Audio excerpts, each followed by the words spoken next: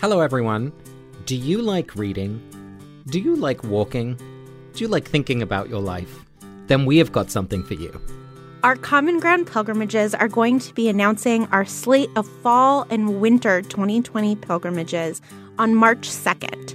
So if you sign up for our newsletter at readingandwalkingwith.com, you will be the first to know when registration launches, and only people on our newsletter will get 30 minutes early registration access, and it's first come, first served. So signing up first might mean the difference between getting a spot or not. There's less than 20 spots on each pilgrimage, and one of them might be involving me and a book that we all love. So you're talking about you leading a pilgrimage with He's Just Not That Into You? 100%, yeah. Oh my God, I'm there. So that's readingandwalkingwith.com. Sign up to the newsletter, be the first to know about our pilgrimages this year.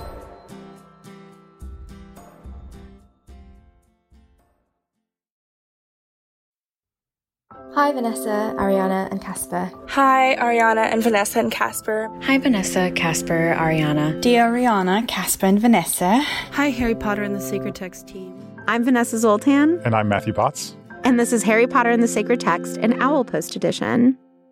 We are so excited to be joined in the studio today by the Reverend Dr. Matthew Potts, which he does not like when I call him. Would you prefer that I call you the Harvard professor, Matthew Potts? Matt's fine, I think. Nat. Mm-hmm. Interesting. Fine. So, Matt, this is now your third time joining us on the podcast. The first time you came on, you told a beautiful story about grief. The second time you were on at our Cambridge Live show, you told us a brilliant story about a time that you were mean to a homeless person. That's right. And now we're going to have you talk about another cheerful topic, the apocalypse. I feel like we're on brand for you, though.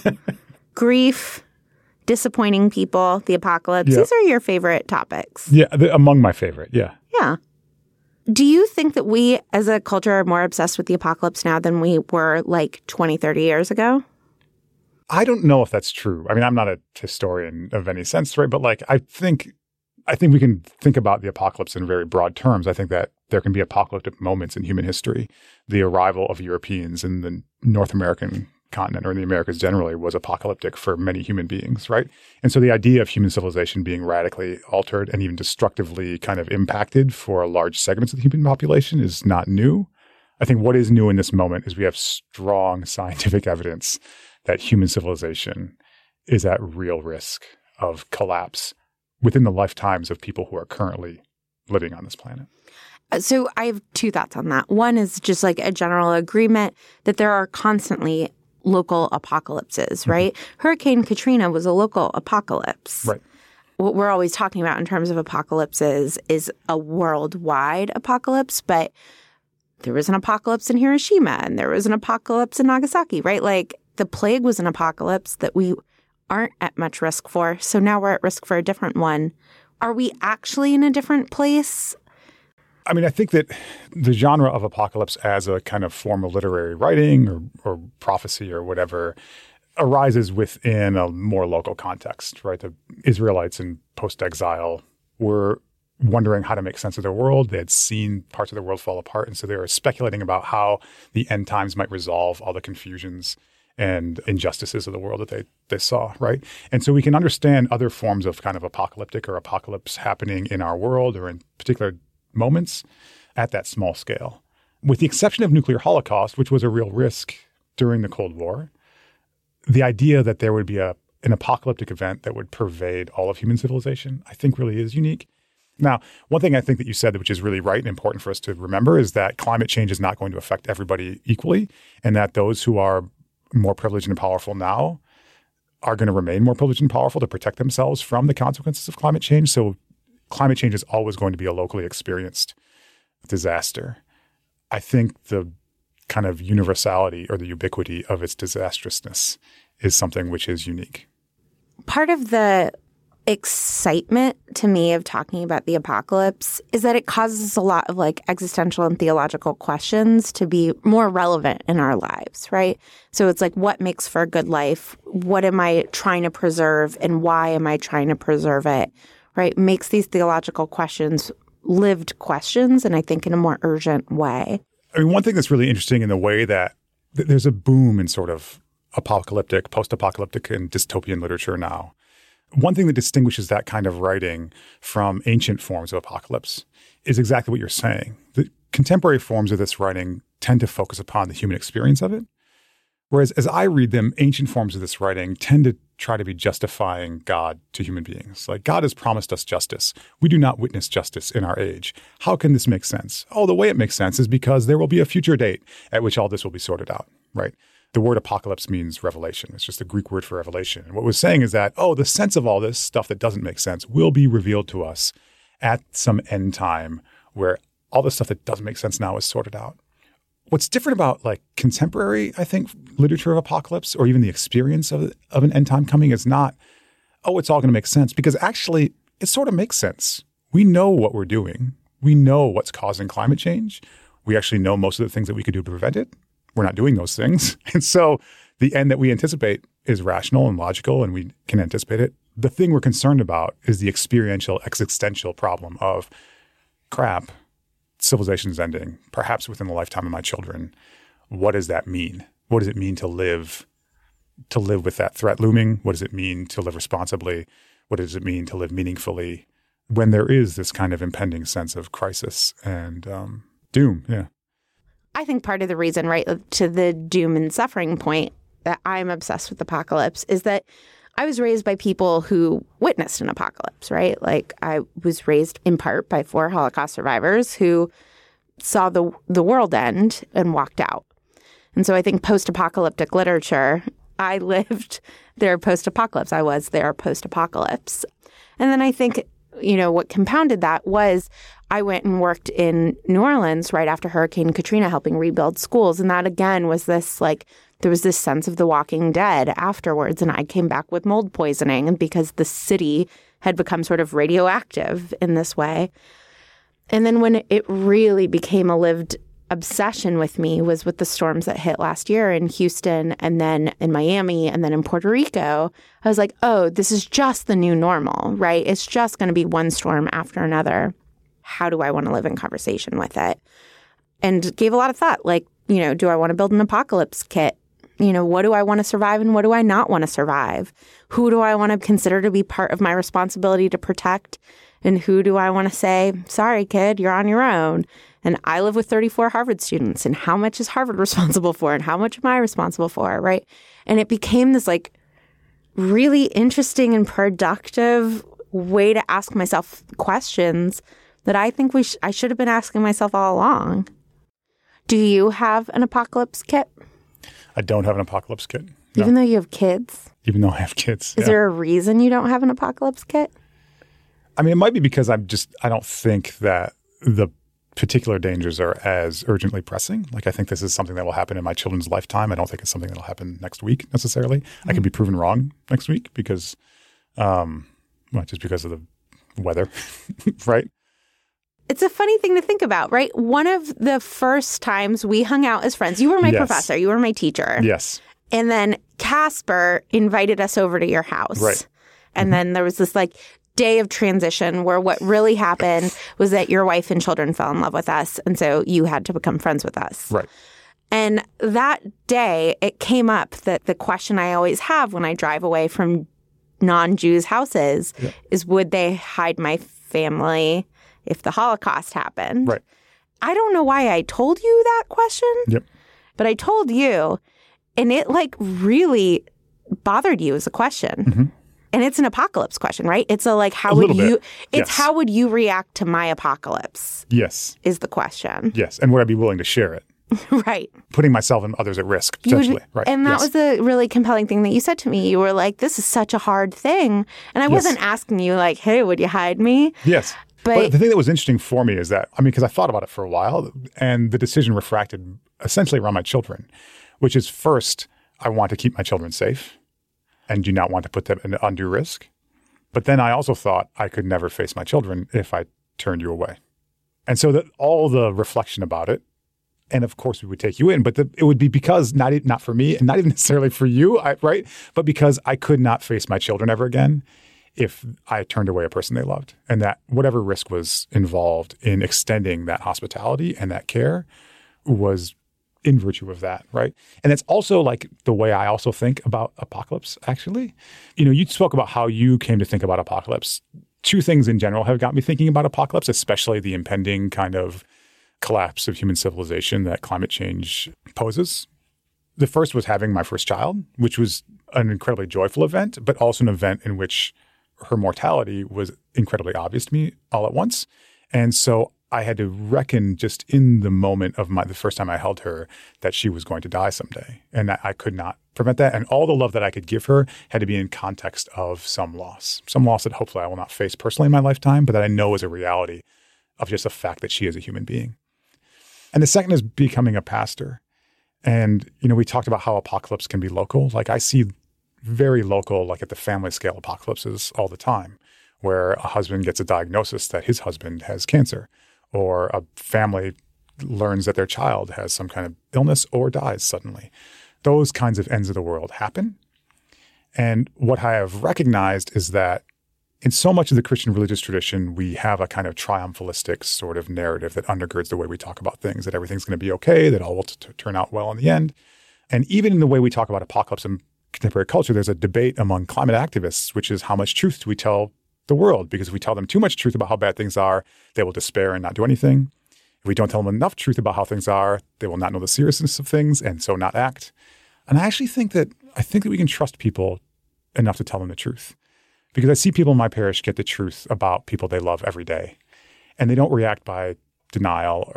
They react in sadness and despair, but their reaction is to just, with the time they have remaining, to love the person that they may be losing as much and as well as they can with that time they have remaining. And sort of for religious and also political and social reasons, I also think that's kind of the posture I'm trying to take towards the earth.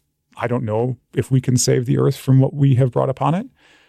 I do know that the only thing we can do is to attend to it with care and attention and compassion and love the way we should have been all these years, but that we still can now in the time that remains.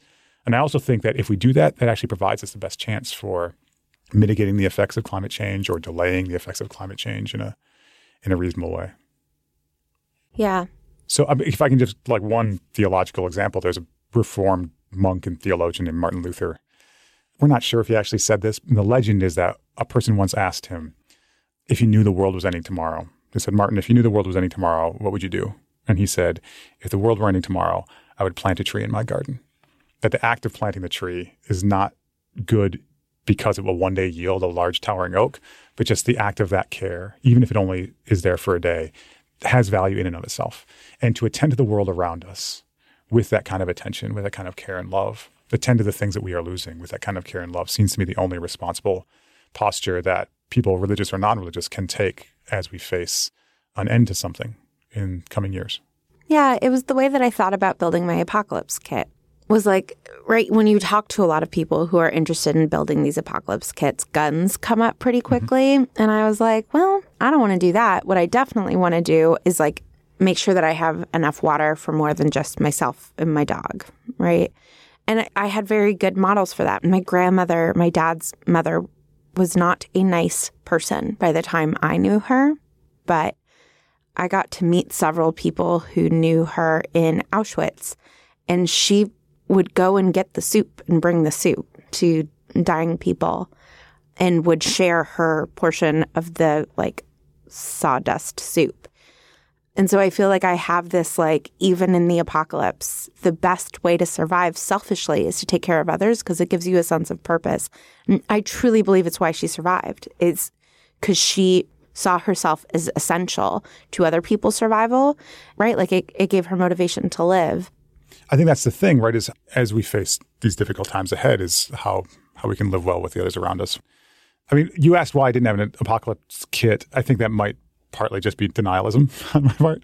But I think it's also just sort of trying to realistically place myself within a world economy in which I enjoy the kind of privilege. Like I am the kind of person who will be able to be largely protected, not entirely protected, and we don't know the extent of climate change to come. But for example, last year they had the storm in Houston. At the same time, there were monsoons in Bangladesh that relocated hundreds of thousands of people, killed tens of thousands of people, right? That even already the impact of climate change is not distributed fairly. And so knowing that I am a privileged person who lives on Cape Cod in a community that has resources and can protect itself, my attention's maybe better placed less on like making an apocalypse kit for myself and more upon trying to draw attention to the places where the kind of infrastructure and support that can diminish the impact of these things needs to be addressed, augmented, whatever. And it's exactly that made me feel like I should build a kit, because I was like, I need to stay humble and remember that I'm not above it. Yeah, right. Like, in order for me to empathize better in a radical way with others, I needed to go through the process of really like dealing with my own fear and feeling like I wasn't above it. And I think so it's almost like a spiritual practice, right? Like, yeah. What would it be like to actually be this precarious, to live in this kind of precarity? Yeah, that makes sense. I'm just starting to think, with the way that you framed apocalypse as revelation, I'm starting to think as, these 7 Harry Potter books take place at sort of the time between the 2 battles, right? It's like one war, and this is sort of a peacetime within one war. And I'm just now thinking of that time as an apocalypse time, right? That there's a lot of reckoning that's happening, of auspicious names that are given after people who have fallen, and, who do you name whom after, and who's taking care of which orphans. And it does seem to really be grappling with like the possibility of the end of the world. I think that one of the moral complexities of our particular moment is that, and this often happens in either scriptural or secular apocalyptic literatures, is that the bad thing is happening from outside of us, is happening to us. And we are called upon to struggle against it and triumph over it. But it's not our fault necessarily. The thing that's unique about this moment is that the wickedness we are fighting is also something that we have brought upon the world. I'm speaking especially now as a privileged first world sort of citizen, that we do have this battle, this kind of battle for the soul of humanity and for the future of human civilization before us. But part of that battle is also accepting responsibility that we have brought this upon ourselves, right? Yeah, and I think we see that also in the Harry Potter books, right? That Harry is a Horcrux. Harry, carries Voldemort around with him.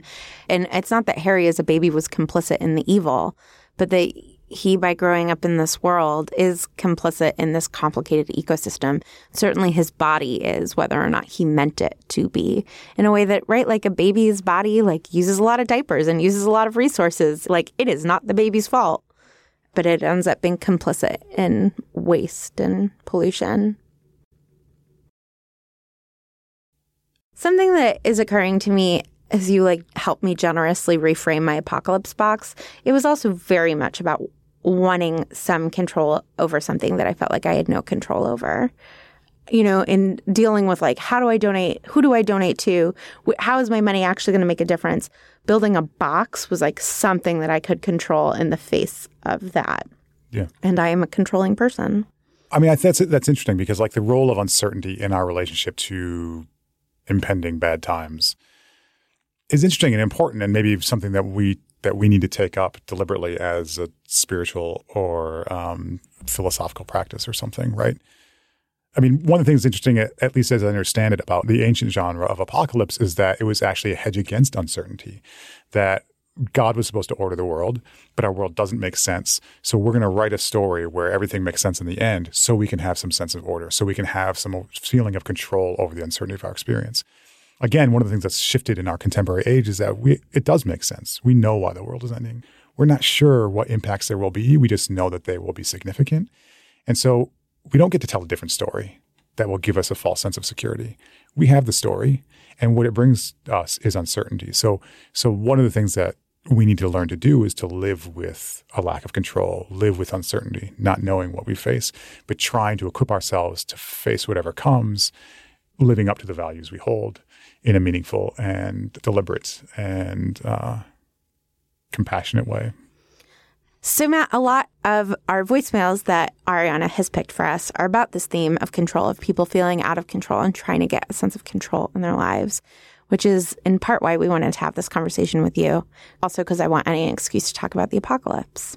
So would you like to stay with us and respond to some voicemails? I'd love to.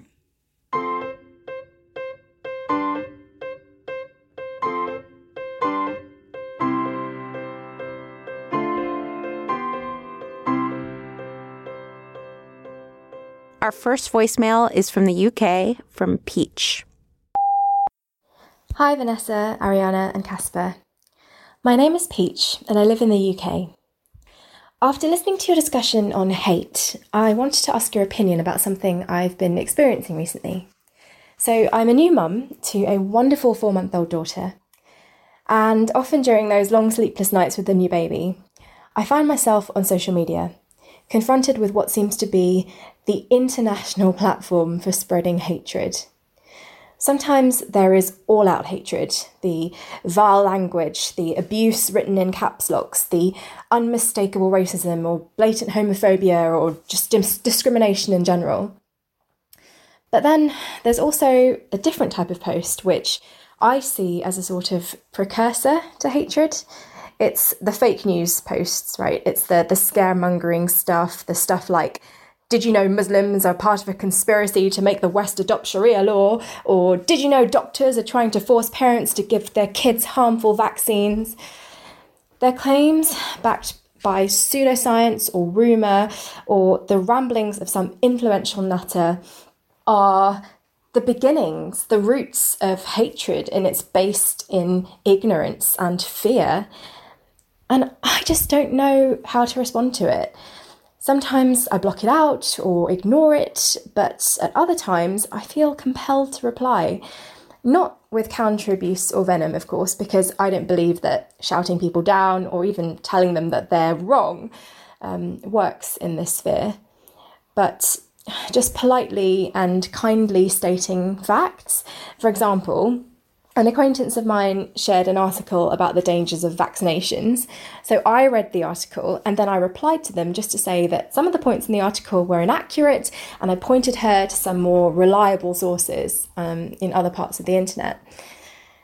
But on some level, I hate myself for doing this. Why am I so pulled in?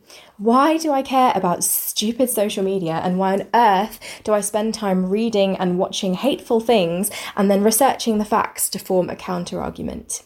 It feels foolish and a waste of time when I put it like that. But at the same time, I want to be a good world citizen and stand up to hatred.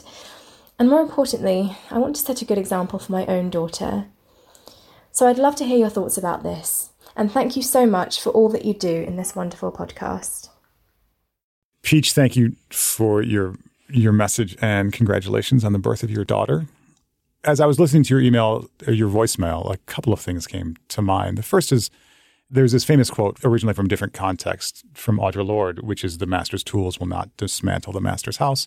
And so I think you're right to be suspicious about the effect that our fact-checking on social media can do to actually change anyone's opinions. That doesn't mean that we need to be quietist or silent in the face of deliberate falsehood or falsehood which can have a bad effect upon the world, but it also means that we shouldn't punish ourselves for the limits of that. I mean, especially in light of some of the things we've been talking about today with Apocalypse, I think recognizing the limits of our power is one of the things that we're called to do in this world. That doesn't mean we don't care about the big things in the world that we can't change, but that we can also take seriously and place value in and be proud of the things that we can do to make the world a more loving place. And when I think of you in the middle of the night with your daughter, loving her and caring for her and raising her to be a world citizen, a person who will face the challenges that we face as a world, it seems like that is a worthwhile and important response to the problems we face, and that you can be realistic about the harm that's out there and also feel good about the difference you're making just in the love you have for your child. Yeah, I'm also getting more and more resistant to the idea that social media is not real. Social media is curated, but there are definitely officially real world repercussions to things that happen just on social media, right? The Christchurch shooting was in large part done because of social media platforms, was able to be done and then have a message sent out because of it. Not to keep going back to this Martin Luther thing, but I also just think it's important to plant a tree of truth, even if it's not going to land, and just be here are counterfacts. You can either be moved by them or not, but it forced you to do research and to get really good on your facts, and is forcing you to confront that there are people out there who have completely different beliefs than you. And Lindy West changed Twitter, right? Lindy West was being trolled on Twitter so heinously that she wrote a brilliant piece for This American Life about it. And that caused Twitter's CEO at the time to say internally in an email that was leaked, we are managing trolls badly on Twitter and we can do better and we need to do better. I just think that these are the ethics of our time and these are important conversations to be having. I think that's true. I actually agree with everything you said. And I wouldn't say that there's a reality more real. You don't have to sound so surprised. Yeah. I actually agree with everything you said. And I think that I think you're right. I don't think that we can let obvious and deliberate falsehoods stand unchecked. I think Peach should forgive herself if that check is not received well or if it's ineffective. Like you said, I think it may be like planting a tree when the world is ending. I guess all I'm saying is that I have become entirely persuaded that the social media tools we have in our world are incredibly effective instruments for distributing and increasing the amount of hate in this world. Yeah. And I'm not sure that it's as effective an instrument for increasing love. It may be that the tools we have to increase the amount of the world's love are different ones, or at least that we need a larger toolkit of tools to increase the world's love. And that social media maybe has a place in it, but it seems to me that hate is really effective when we can abstract and depersonalize others, and love spreads when we are forced to make the other a real, intimate reality in our experience, right? Yeah, and I didn't know this until starting to work on a Harry Potter podcast and really being like invited into nerd online culture. You know, I am somebody who in the midst of Los Angeles, California, felt isolated in some of my interests. And I especially think about kids who, for whatever reason, don't feel comfortable coming out or are a minority in any number of ways in their local communities. And it's like, well, if they have access to other people like them and can feel less alone because of social media, that's real. And that is a way of spreading love on social media. And part of what I love about sort of love-based social media is that it does seem to want to transition to coming together and meeting face-to-face and like doing NerdCon and like Nerdfighter events. And whereas when people who gather based on hate often want to wear hoods, right, and hide. I mean, I think maybe that's the difference, right? And like maybe you're just exposing my old man Luddite tendencies, right? But there's something about the encounter that Peach describes, which is at the outset confrontational. Yes. And that it doesn't seem like social media can do much to overcome that initially antagonistic stance. But when there is a position of mutual trust, of openness, then it can become this incredibly useful tool for doing exactly what you said, increasing the amount of love in the world rather than hate. This next voicemail is from Stephanie. Hi, Harry Potter and the Sacred Text team. This is Stephanie from Ohio. I just wanted to call with gratitude for your recent episodes on control and defiance. For about the past 4 weeks, control has been kind of a issue and a theme in our home. My son has autism and ADHD, and we recently tried a new medication to help him have more control because ADHD is an impulse control disorder. And so we tried this new medication that works for a lot of people with ADHD, and it had the complete opposite effect on my son. He was so out of control, and I think he was really scared by who he was when he was taking this medication. Obviously, we stopped the medication because he was not doing well at all. And as we stopped it and he has gained control back over his life, we have since then been in defiance, apparently, trying to get the school to allow him back into his classroom. And I really appreciate your conversation on those thoughts. They've really touched my heart. I also want to say that even though I'm very frustrated with how things are going at his school, I am very grateful for the people who've chosen to work with all kids, but especially kids with special needs. But I want to give a blessing for Harry, especially with how he's just under the thumb of Professor Umbridge. I feel in a lot of ways that that's how my son is being treated right now, that he's just under this microscope and not being allowed to do anything, make any mistake, even though I feel like, he's doing a lot of things that other kids would do too. It's just different or more apparent because of his autism. And so my blessings for Harry and anyone who feels like they don't have control. Stephanie, thank you so much for that beautiful voicemail. And I am so sorry. I mean, it's just such a betrayal when a medication that is supposed to help you instead harms you. And then for you to feel like you are fighting to get your son back into a classroom in which you feel as though he is being treated similarly to the way that Umbridge treats students. I just can't imagine how hard that is and how lucky your son is to have you in his life. Although I know that you feel as though your life is very out of control right now, I feel like the thing that you can control, which is loving your son, it seems like you're hitting that out of the park. Yeah, I just want to agree with what Vanessa said. And it's interesting that, as you said, that your son has an impulse control disorder, but how that manifests for you as a parent is as you don't have as much control over the situation as you would want. I think about myself as a parent, how much I would want to just fix it. But you don't have control over that. What I find really moving and beautiful about your voicemail and your story is how even though there are some things that you cannot control, the things that you can control, your love for your son, that you could still see and recognize your child's fear, that you're still loving your son, that you're advocating for your son, that you said you are grateful to the people who are helping, that you can still control your gratitude and your attitude toward this. It seems like that part of what you can control, you're doing with such grace. And I, like Vanessa, think that he's really lucky to have you as a mom. Our next voicemail is from Britt. Hi, Vanessa, Casper, Ariana. My name is Britt, and I'm from St. Paul, Minnesota. I just finished listening to your episode on the theme of obligation and found myself really moved by your discussion surrounding Harry feeling obligated to share his story with the Quibbler and then the relief that followed the sharing of that story. You mentioned how this is an important thing for Harry to do as a part of this general resistance, but also as a part of his own healing to tell his story. And I completely agree. I am a mental health therapist whose clinical focus is on trauma, and I see with clients all the time how powerful telling their stories in meaningful ways can be. And we also see this all the time that people telling their stories are often the strongest advocates for important causes, whether it's the Parkland survivors telling their stories or sexual assault survivors coming forward with Me Too stories.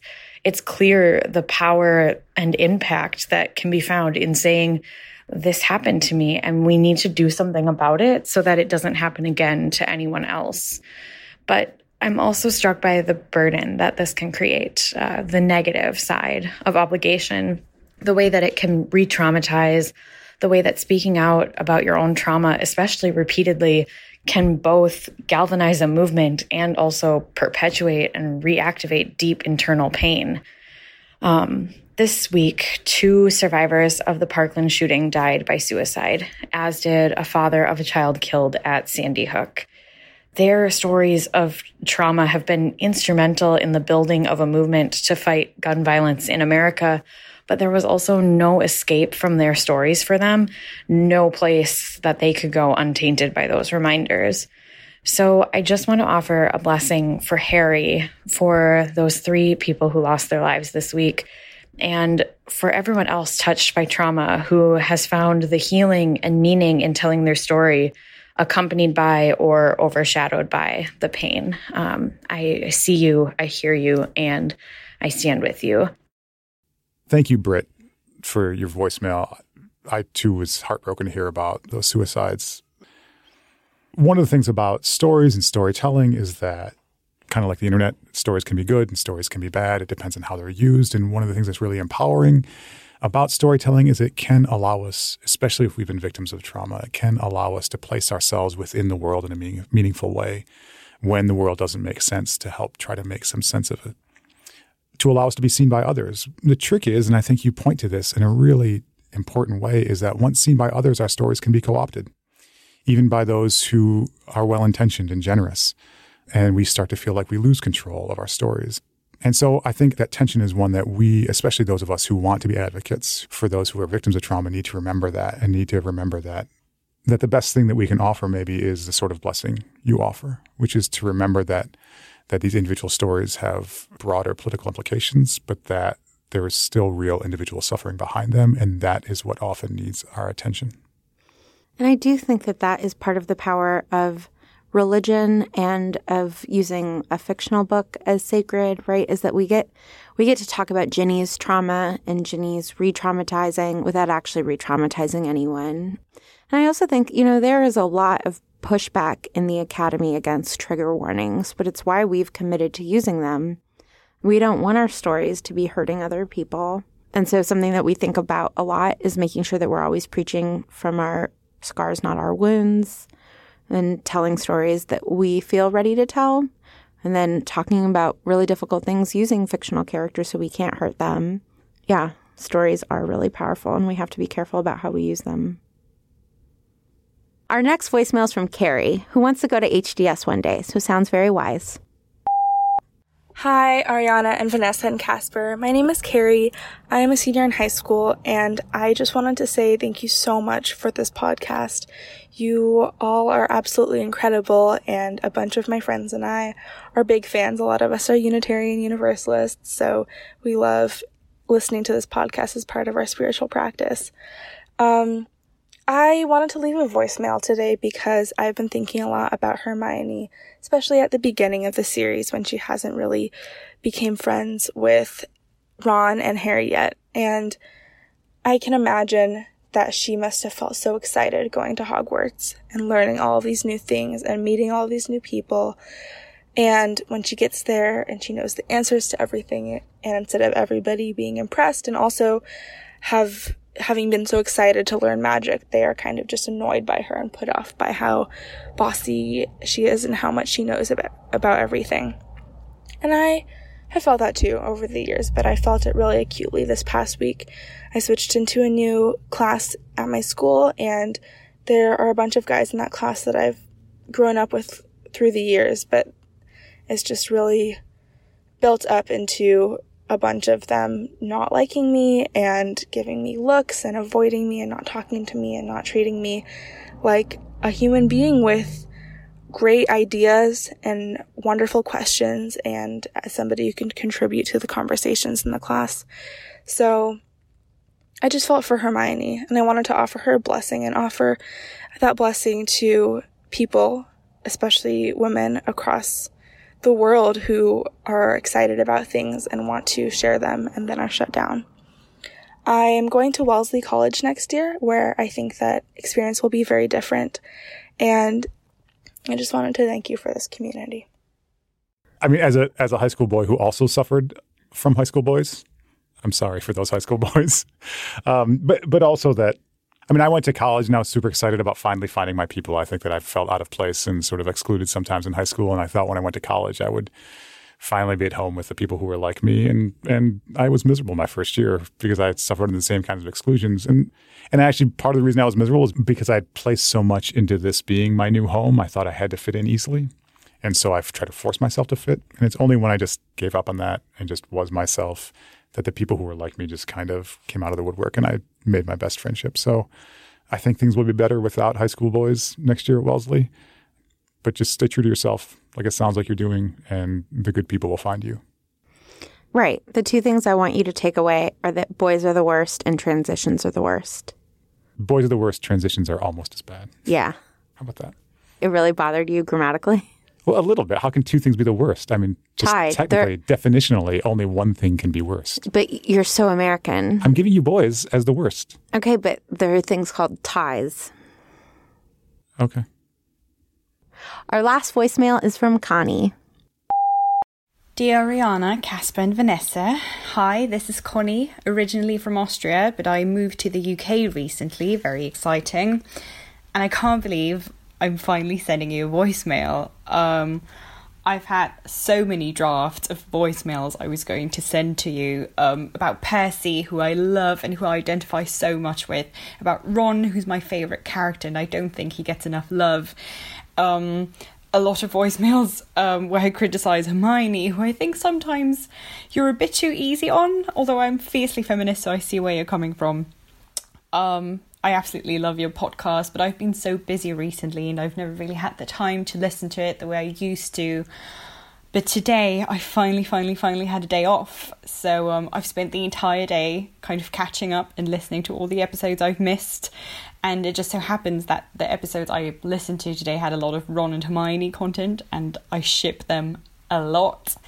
And I've just, I've had a really great day. I've just been giggling a lot, and I've reread my favourite parts of the book, and I've been tearing up a lot, and it's just been an amazing day, and I feel like I have to thank you for that, because I just never really take the time to sit down and just take a rest and do the thing that I like, and that's Harry Potter, so I wanted to offer a blessing to you three for making my, and I'm sure many people's, days and ways to work and car rides, and for making them so much more enjoyable and beautiful and sacred.